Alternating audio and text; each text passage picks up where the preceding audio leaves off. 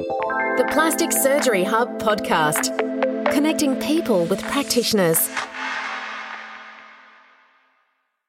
I'm here today with Dr. Scott Turner, who's a plastic and cosmetic surgeon. He has a clinic in, he consults in Dee Why, Leichhardt and Newcastle. So thank you so much for taking the time to talk to us today. Thanks for that. Now just wondering, can you give us a rundown of the procedures and treatments that you provide at your surgery? So our practice is fairly broad. We cover a lot of the general aesthetic areas. So our main areas are breast aesthetics. We do a lot of breast implants, breast lift with implants, breast anomalies such as tubeless breast and reductions. And also do the body contouring, so tummy tucks, liposuction, and also do an interest in labiaplasty. And then some general, aesthetics around the face. Okay. But the main focus is breast and body. Okay. With the labiaplasty, I've heard that you've got a special technique. So there is a few different techniques that have been evolved, I suppose, over the years, from sort of wedge resections and deepithelialization techniques and just pure amputation. So we do more of a composite labiaplasty. Okay. Just find that it addresses all the areas of concern a little bit better and gives a much more natural shape.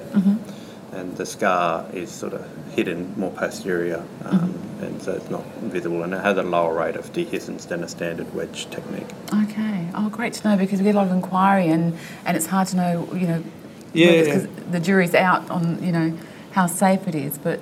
No, it is. It is, I suppose, more of an area that women are becoming empowered about and becoming more topical, so people are asking about it. Yep.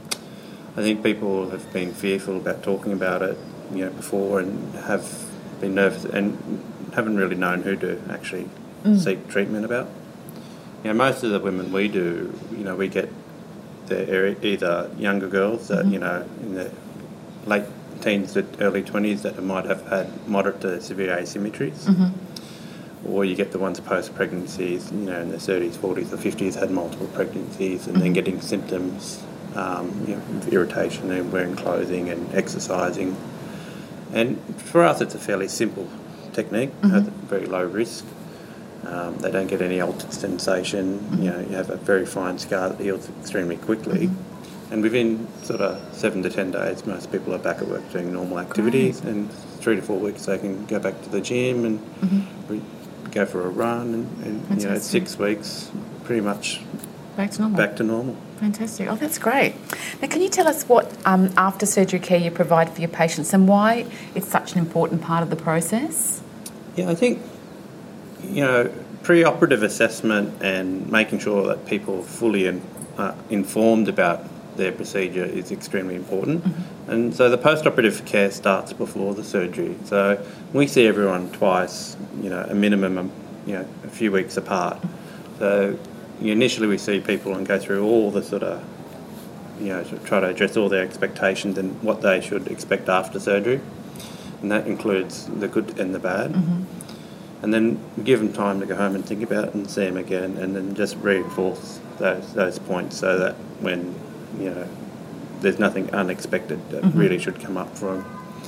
And it's important during follow-up that, we see people frequently. So we see most of our patients at least sort of 6 to 7 times in the first year.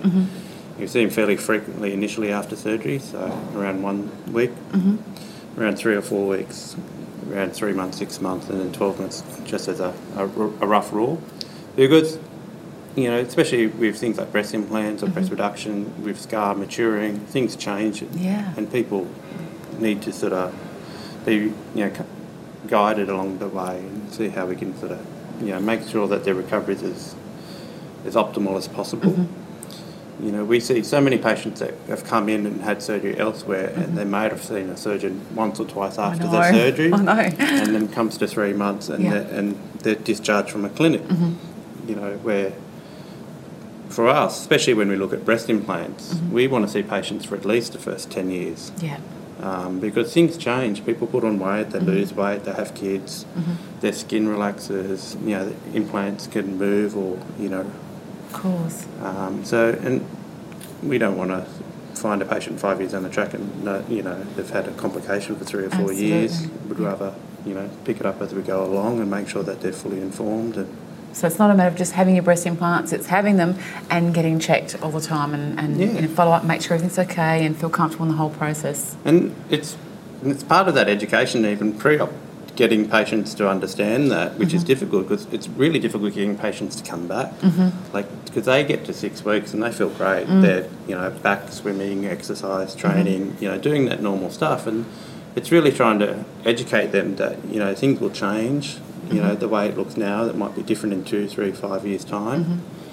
And that we really want to be part of that journey and for them to come back and make sure that, that they're looked after as things change in their life. Yeah. They might have had kids, they might have been pregnant, they might have developed a complication like a capsular contracture. And that those things are addressed in a timely fashion. And even things now with implants, when you look at stuff like ALCL and, while it's extremely rare, that's Good why to we know. sort of following up, especially breast implant patients, to make sure that these things are picked up in a timely fashion and we don't have, problems. Yeah, the aftercare is so important. It's just such a major part. Okay, so actually that's probably one of the point of difference. So I was going to say, what is the point of difference about you and your clinic that patients are drawn to? I think the biggest thing for us is honesty. We try to, we're not trying to be a flash clinic. We're not trying to be the plastic surgeon to the stars. We treat normal people. We treat mums. We understand that it takes a lot of time for them to, take a few weeks out of their life to have surgery, and they're often the husband or something. Someone else has got to look after their kids. So, and we're aware of that and how much that time that. It's a big thing for them to take that time out of their family life. Yeah. So we're honest with them. We're supportive of the process that they're going through and make sure that they're fully informed about costs of surgery, the amount of time they're going to need, the amount of support they're going to need after surgery, and seeing them, during that follow-up period that, that they're not just left. That we see them, several times in that first few months. Yeah. Give them advice and guidance and reassurance about how things are going. That's great. That's so good because we get people all the time who've just been abandoned and left, so that's fantastic. You often perform many different procedures in your surgery, but is there a particular one that you prefer and why? So we're quite passionate about aesthetic breast surgery just because the range of procedures that we offer. So breast aesthetics have changed dramatically over the last 10 to 20 years with the range of techniques we offer, including fat grafting now, surgical lifts. But we're particularly, we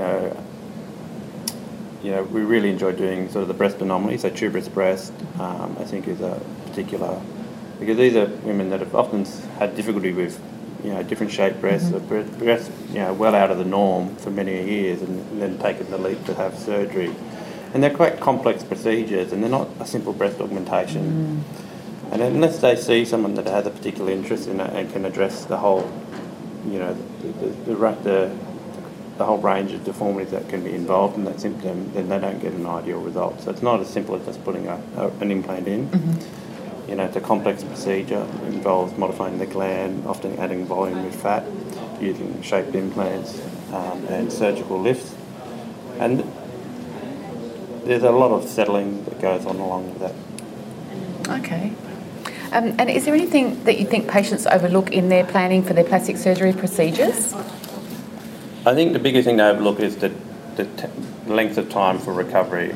I think people expect that they're just going to have surgery and bounce back super quick, but trying to educate patients that they're having a surgical procedure, especially things like tummy tucks, if you're repairing the muscle. If someone was having abdominal surgery and having their gallbladder out or their appendix out, people know they're going to be sore for 6 weeks and they're not going to be back to normal running around for a couple of months.